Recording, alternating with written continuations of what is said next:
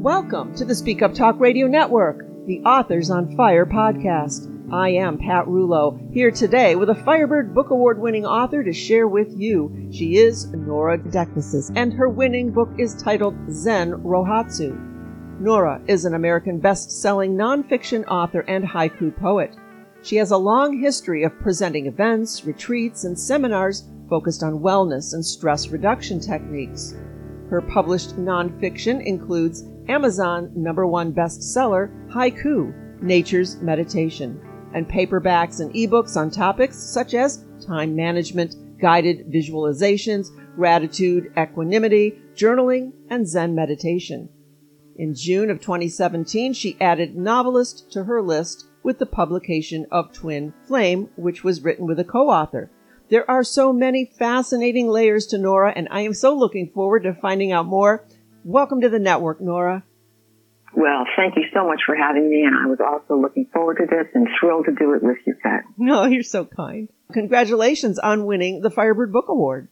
Yeah, that was very exciting. Zen Rohatsu was relatively well received by the critics and the reviews, but it was my first book award for Zen Rohatsu. Oh, well, I'm happy it was us, and I'm happy that we're having this opportunity to talk. There's just so much I want to talk with you about. Let's dig in then to Zen Rohatsu, kind of an A to Z of Zen. Just share a bit of the book so our listeners have an idea of what they can expect when they get their copy.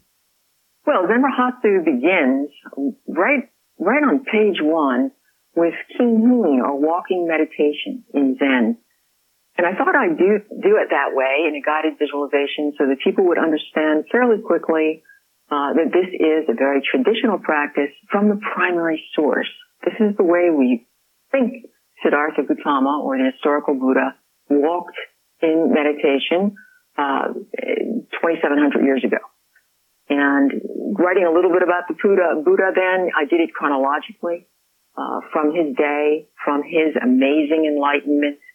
And that happened to occur on the 8th day of the 12th month, which is Zen Rohatsu, December the 8th. We suspect that's when he sat by that fig tree and had an amazing enlightenment that created his noble path, or middle path, as some people prefer to call it.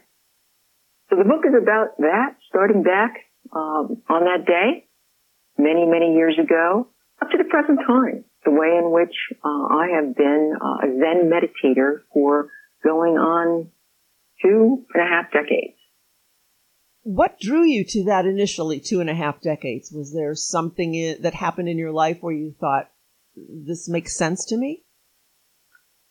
Yes, I have come to conclude that all paths toward spiritual practice are the result of life-changing trauma. And life-changing trauma, in my case, was the sudden death of my father when I was very young, 11 years old. And at that point in time, the concepts of Zen, the ethics, the skillful way of life, was not known to me. It wasn't until high school, grad school, college, well into my adult life that I started reading, and I read Hermann Hesse, and he was a novelist. And he wrote Siddhartha. And that was a real eye-opener. I believe that was in college. And it was fascinating to me to, take a look at an alternative, basically to what I've been taught. And although you can certainly do both, have your religion and have your spiritual program or philosophical base, I thought, I would pursue it, which I did. And fortunately, at that point, we moved from New Jersey to Los Angeles, where Zen was very popular. And that's how it started. And I've been a Zen meditator ever since. And now I'm back in the East. And I have a nice little Sangha here in the East. And we meditate. And I've met some wonderful people who are also Zen meditators. I always love to hear people's journeys, because where we are today is always, the distillation perhaps of life and what happened to us along the way. And I get that you decided to be all in with this. Although some people, attended my retreats, would come for the weekend and love it and meditate. And at the next retreat, I'd say, how's your meditation going? Uh-huh. And they'd say, I can't find the time. I can't quite fit that in. And that's a personal journey. Mm-hmm. I totally understand that. I do fit it in. It's very much a part of my day on a daily basis. And it has brought me, great serenity and, omitted a great deal of the mental disquietude that probably would have come if I didn't have it, particularly during the pandemic. That was taking me to my next thought, was that given the world we live in today, and I think it was heightened by the pandemic, where stress and anxiety are heightened, how do people go about incorporating this into their lives? Any suggestions for those who want to? And as you say, they go to the retreat because obviously they have an interest and a desire, but they can't maintain it. Any thoughts on that? Yeah, I think they need to find a meditative practice or a spiritual practice, which is really my preferred way of looking at it, that resonates with them. I had tried a couple dozen in grad school, and this one just stayed with me. Again, this is my personal choice, but there are so many. And both in the East and the West in the United States, there are huge pockets of Zen in the West and Tibetans, in the East. Fabulous ways to enter a spiritual practice and readily available. Unlike, back in the day for me, where I had to go hunt down books, the internet makes this readily available. I did write what I think of as a nonfiction trilogy. I started from the generalization of the retreats and seminars that I was doing, and that book is called Spiritual Portals, so that there are a multitude of portals toward a spiritual practice. And that would enable people, then to proceed. Some people enter yoga and end up becoming Zen meditators, and sometimes it's the other way around. I then wrote Multicultural Mindfulness so that I would take a tour internationally and look at the way in which people are mindful, practice equanimity, and practice spirituality. And multicultural mindfulness it actually gives very specifics on the way in which you can incorporate some of these. And then I got specific with Zen Wahatsu and said, well, this is mine. Mm-hmm. Hi there. This is my journey. This is what I do. It works extremely well for me. And, you can just enter a Sangha. Monks will teach you how to sit on a zafu and a zabuton. Monks will teach you how to sit zazen and walk Hin, which is the name of walking meditation. There are wonderful teachers everywhere around the world. Mm-hmm. So you do think that we need a teacher. We need somebody experienced to guide us through. It's not necessarily something we can pick up on our own? I do. Okay. I do. Mm-hmm. I think that's an important part. And I think we need a Sangha, which is another word for a unit of people, sometimes like-minded, sometimes not. One of the interesting things about that concept is who's to say who's like-minded? Mm-hmm. You're like-minded in the fact that you all want a spiritual practice, but, it might be very different. Some people eat meat, some people don't eat meat, that sort of thing. But what occurs with a group, a Sangha, and what occurs practicing the Dharma, or what the historical Buddha taught, is a wonderful blend of being able to succeed in this practice, which is why I tried to create some semblance of what we were doing on retreats and bring the vast majority of these people back into sanghas in their various areas. And the ones who joined sanghas and the ones who felt that this was good for them are still at it. You mentioned the word equanimity. I wonder if this spiritual practice, does it attract people who already have that quality of being calm and even tempered, people that seem to have that kind of inherent composure, or not? Can it be learned? Yeah, it's definitely learned. And equanimity is, as you said, in addition, it's really a practice of underreacting. Just underreacting, becoming an observer, stepping back and becoming an observer. So equanimity is a practice in and of itself. I will be teaching a major course in equanimity and gratitude journaling at the end of this year. And again, teaching and understanding it by, going through a certain process helps. I don't know that it's as important as the Sangha, but I think it is something that will be well received. I just completed teaching the paths to spiritual practice with the same nonprofit, and it was extremely well received. People came from all walks of life, and I had one email that was lovely from a dentist who said, that was amazing. That just transformed my three practices. And, it was good hearing from him. It was good getting feedback, but it was also good to know that what I was doing had some merit.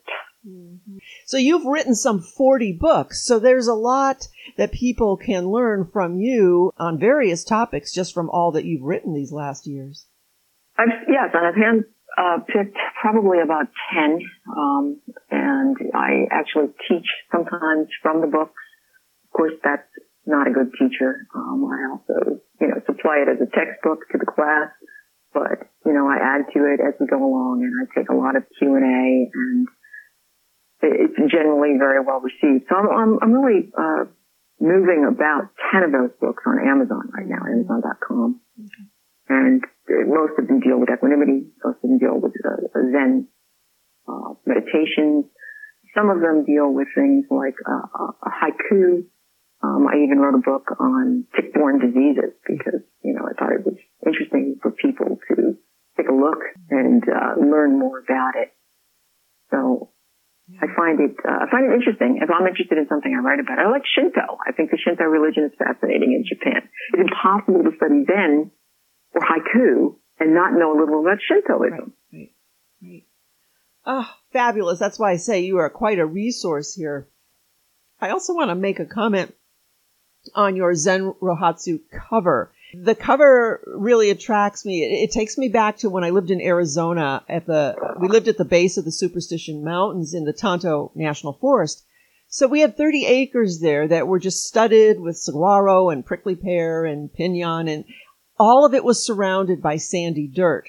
So I used to take a rake and walk up and down the property, leaving rake marks in the sand and circling the plants. And so when I saw your cover, it reminded me of those hot mornings with my rake. And I had to laugh because sometimes I would rake myself into a corner and I wondered how I was going to get out without leaving footprints in my straight lines and swirls. So your cover just brought me back to so many beautiful and hot mornings of raking. Raking, and there you were practicing in a Zen garden of your own. Mm-hmm. That's a very, very Zen concept, which is why I use that particular concept. Mm-hmm. And that's fabulous that you did that. Oh. You did that without a teacher. There you go. I did that without a teacher. Yeah. And you know what? It was almost addictive. I felt compelled to go out there and do that, where I either thought about everything, I thought about nothing. It was an interesting mind space. Quite a lovely experience. Keep doing it. Well, I'm back in Ohio, so I don't know unless I cut the grass, and so that's my husband's job. So I'll have to figure out how to manage that. Well, we walk through labyrinths. We go into many places, in walking meditation, but you can get a little Zen garden right for your desk. Mm-hmm. Yep, I've had those. I have three. Well, I also have cats now. They'd probably think it was a really cool litter box, so I might have to think twice about that. Oh, my gosh. I want to head over to haiku in a minute, but any more about Zen Rohatsu and the book that you wanted to highlight? No, I see it again as part of, a 3-part series. Right. Spiritual portals and multicultural mindfulness and Zen Rohatsu in combination really answer a lot of the questions that you're asking, and hopefully will for other people who might have an interest in pursuing it. Good. That's what I like, to be able just to give a tease here and entice people to find out more. And that's why I say all of your books would be great resources, especially this threesome. All righty, my friend. I have always been fascinated by I guess, the simplicity yet the depth of haiku. And I know you know that I decided to offer a space on our website just for the month of June for those who wish to learn and share their words. And because you are quite knowledgeable about the art, you've written the book, we mentioned Haiku, Nature's Meditation. Maybe just share some thoughts that we should know. Well, I think that looking at haiku for me takes us back to about 1650 when Basho invented it. And he did that in Japan. So it's why we call it Japanese haiku. And I think it's important, to take a quick look at the history. Basho didn't even call it haiku. That didn't come until much later. And Shiki and Busan and Isa, these were just giants in the field. So I read everything I could get my hands on until I learned the way the masters did it. Interesting commonality, they were all Buddhists. In fact, Isa was a Buddhist priest, which is sort of interesting, and in the Pure Land tradition. So, one of the things that we look at when we start to help people begin the process of learning haiku, which absolutely anyone can do and love doing, is the way in which it's a simple process to accept the fact that one time, one meeting on that path, when you're out in nature, it's really an extraordinary moment. It's sort of a snapshot in time. We actually take a picture. So when you go back to write your haiku, you have the snapshot. And in Japan, they actually have a wonderful phrase, ichigo, ichi-a, once in a lifetime. Mm-hmm. And we take that back, and then we begin the process of looking at seasonal commentary. Now, how do we want to write about this? And I always suggest you look at the 4 seasons, and you have a reference pool, sometimes a dictionary of words, and then you go into style. So I'm going to very briefly do that, and if you'd like, maybe give you a couple of examples yes. of this style. I've divided the style probably into 7 or 8 different ways in which to approach writing haiku. I tend to write about nature. Again, that's very traditional. Many people, have moved away from that. First is ask questions and then answer them. Ask a question, make it very simple. And one of the ways in which the question and answering was done best, and I'm going to start with Basho, if that's okay. Mm-hmm. He's asking, where is it? Where is it taking place? Which season? What's the time period? Basho. Blowing stones along the road on Mount Asama, the autumn wind. You know exactly where it's taking place when you finish reading the haiku. Yes. It's divided into the English 5-7-5 syllables, and it's very traditional. The second is juxtaposition, where we're taking separate images and the relationship between them. And that's wonderful, too. Would you like me to read a juxtaposition from Basho? Absolutely, yes. Felling a tree and seeing the cut end to night's moon. See, what Basho is doing is expressing a similar look between the ring portion of a cut tree to the full moon. So he's, of course, the master. He invented it. Wow. That is just so brilliant. And when you hear it, it's so simple, but it's just absolutely brilliant. I love that. So do I. Yeah.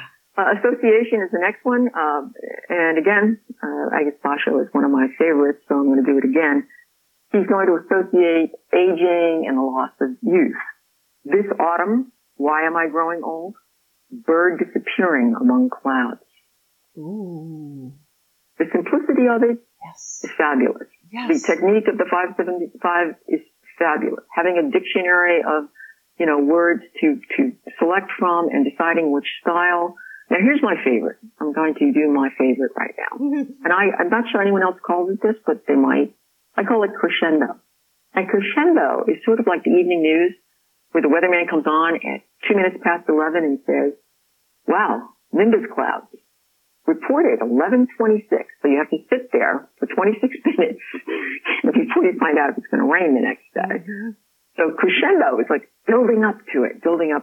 And using this style, the main subject of the haiku is, gradually exposed throughout the poem. And here's one. By Basho. Autumn moonlight, a worm digs silently into the chestnut. You're liking them as much as I do. Oh my gosh, I love these. I'm going to move fairly quickly on the next few. There's general to the specific, there's specific to the general, and then there's realism. And I actually did a couple of modern ones. I'm going to read two if you'd like. You did ask that I would do that. Yes. And these were written by me. Okay. A strand of birch trees, deciduous hardwood gift. Wood makes nice guitar. Ooh. Nora. All I'll say on that is my son is an amazing guitar. Oh. Here's another. I think you might like this one. Rocks rounded by time, river bed ever changing, the pike stalks its prey. These are just like little gifts, little fine candies or something that you unwrap and you don't know what you're going to find. And it's just so delicious. Thank you. Oh my gosh. You can share more if you like. I'm going to give you one funny one, just one funny one, because I selected three. Okay. This is funny. Tall American bows, praise, commie ancestors, ducks through the Tory gate. Ooh, kami ancestors. Yeah, the kami are the Shinto gods, and you have to go through a torii, which is the entrance to the Shinto shrine. Mm-hmm. So that one was well received in Japan, actually. See, and you get such a visual, don't you? I do, and sometimes, I actually photograph opposite in some of the books I've written about haiku. Sometimes we just take a picture of a torii. Mm-hmm. Oh, I'm just so in love with all of this. I try to spend a lot of time outside. We also live on a river, so I get to just wander about early in the morning or in the evening. And you said something once in a lifetime. And there's so many little mini seconds that I stop and realize this is once in a lifetime. And I always wish, you say you can capture it on a camera, but I wish I had the talent or whatever to be able to capture it in words, and haiku would be just the perfect way to do so. Yes, and you can do both, and you can do it without the camera. Mm-hmm. You can simply, at that moment, look at it, shut your eyes, mm-hmm. have a clear vision of it, and then write, which is something I suggest when I would take people on nature hikes. They'd always bring a pad and pencil. Thank you for this. I really want to encourage folks, and that's why I decided to do Haiku June, just put it out there with no expectations, and I tried to put no rules, nothing. I didn't want to hinder anyone's thought process by it. So it'll be interesting to see if and what comes back. Yeah, there really are no rules. These are suggestions. This is the way in which some of the masters did it. Clearly Basha was like, learn the rules and then forget them. Mm-hmm. I think my favorite part of it is the juxtaposition. I love that unexpected, like, whoa, where did that come from? And yet, wow, that makes a lot of sense. I mean, it's so seamless, and yet it's a little bit shocking. And that's what happens. That begins to, one of these resonates. For me, it's crescendo. And juxtaposition has a second. And that's, you read an entire book. I mean, there were 3 books just on those types of styles. And you can see I went modern. Mm-hmm. I have another one where I have people texting under the trees. It's one of the endings, and it's well received. It's very well received. Basically, nature is what encompasses these. Originally, initially, mm-hmm. and, to some degree, it's still the case. Mm-hmm. Things have changed since 1650. Lots of things have changed. Lots of different types of people are writing haiku and should be writing haiku, mm-hmm. For their enjoyment. So, you tend to learn the way the masters did it, and then you go off in any direction. I still tend to write a great deal about nature, mm-hmm. because I always did, and I think, I probably always will. Oh my gosh, Nora, we have covered a lot today, and there is just so much more, but I'm thinking that we've tickled everybody's brain, and I encourage everybody, especially with the haiku, to get your book, Nature's Meditation, Zen Rohatsu, and all 3 books, actually, so that we can learn what we need to know to move forward. I want to make sure we're not missing anything that you wanted to talk about today. Well, I'm very happy to tell you, where we're going next. Yes. And that's very exciting to me. I'm almost finished with my second novel, and that's going to take place in France and Italy. And there'll be lots of good food, I can tell you that much. It's all fiction, and it's been a lot of fun writing that. I'm also going back to that nonprofit. Again, I mentioned that I'll be teaching equanimity and gratitude in upstate Pennsylvania. And over the course of the past several months, actually from last year, I met several people in the writing community. Most significant for me was a novelist in Aberdeen, Scotland, named Fane Laurie. And he asked me to review his book. I read it. I loved it. Fabulous novel. He's a brilliant novelist. And the common theme for us is Zen and Zazen, and the way in which we practice almost identical Zazen in different countries across the pond.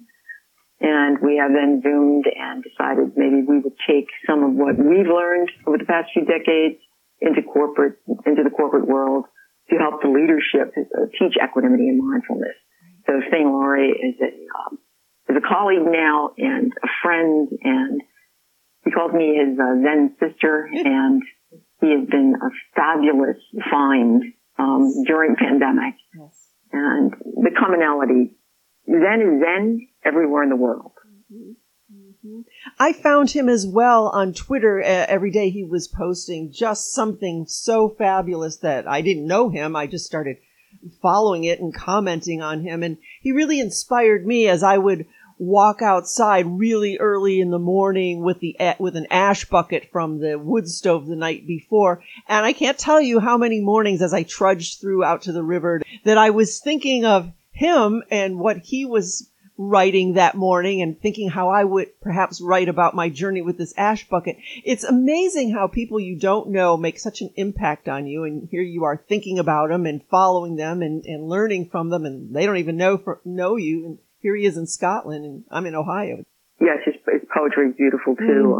And he actually found me before I started, to follow him. And I can't believe that, my review ended up on the cover of his book. So he obviously liked my book. Yes. And the rest is sort of history. We'll be opening, we'll be opening the doors to our new business to teach corporate and small business leadership, probably in October.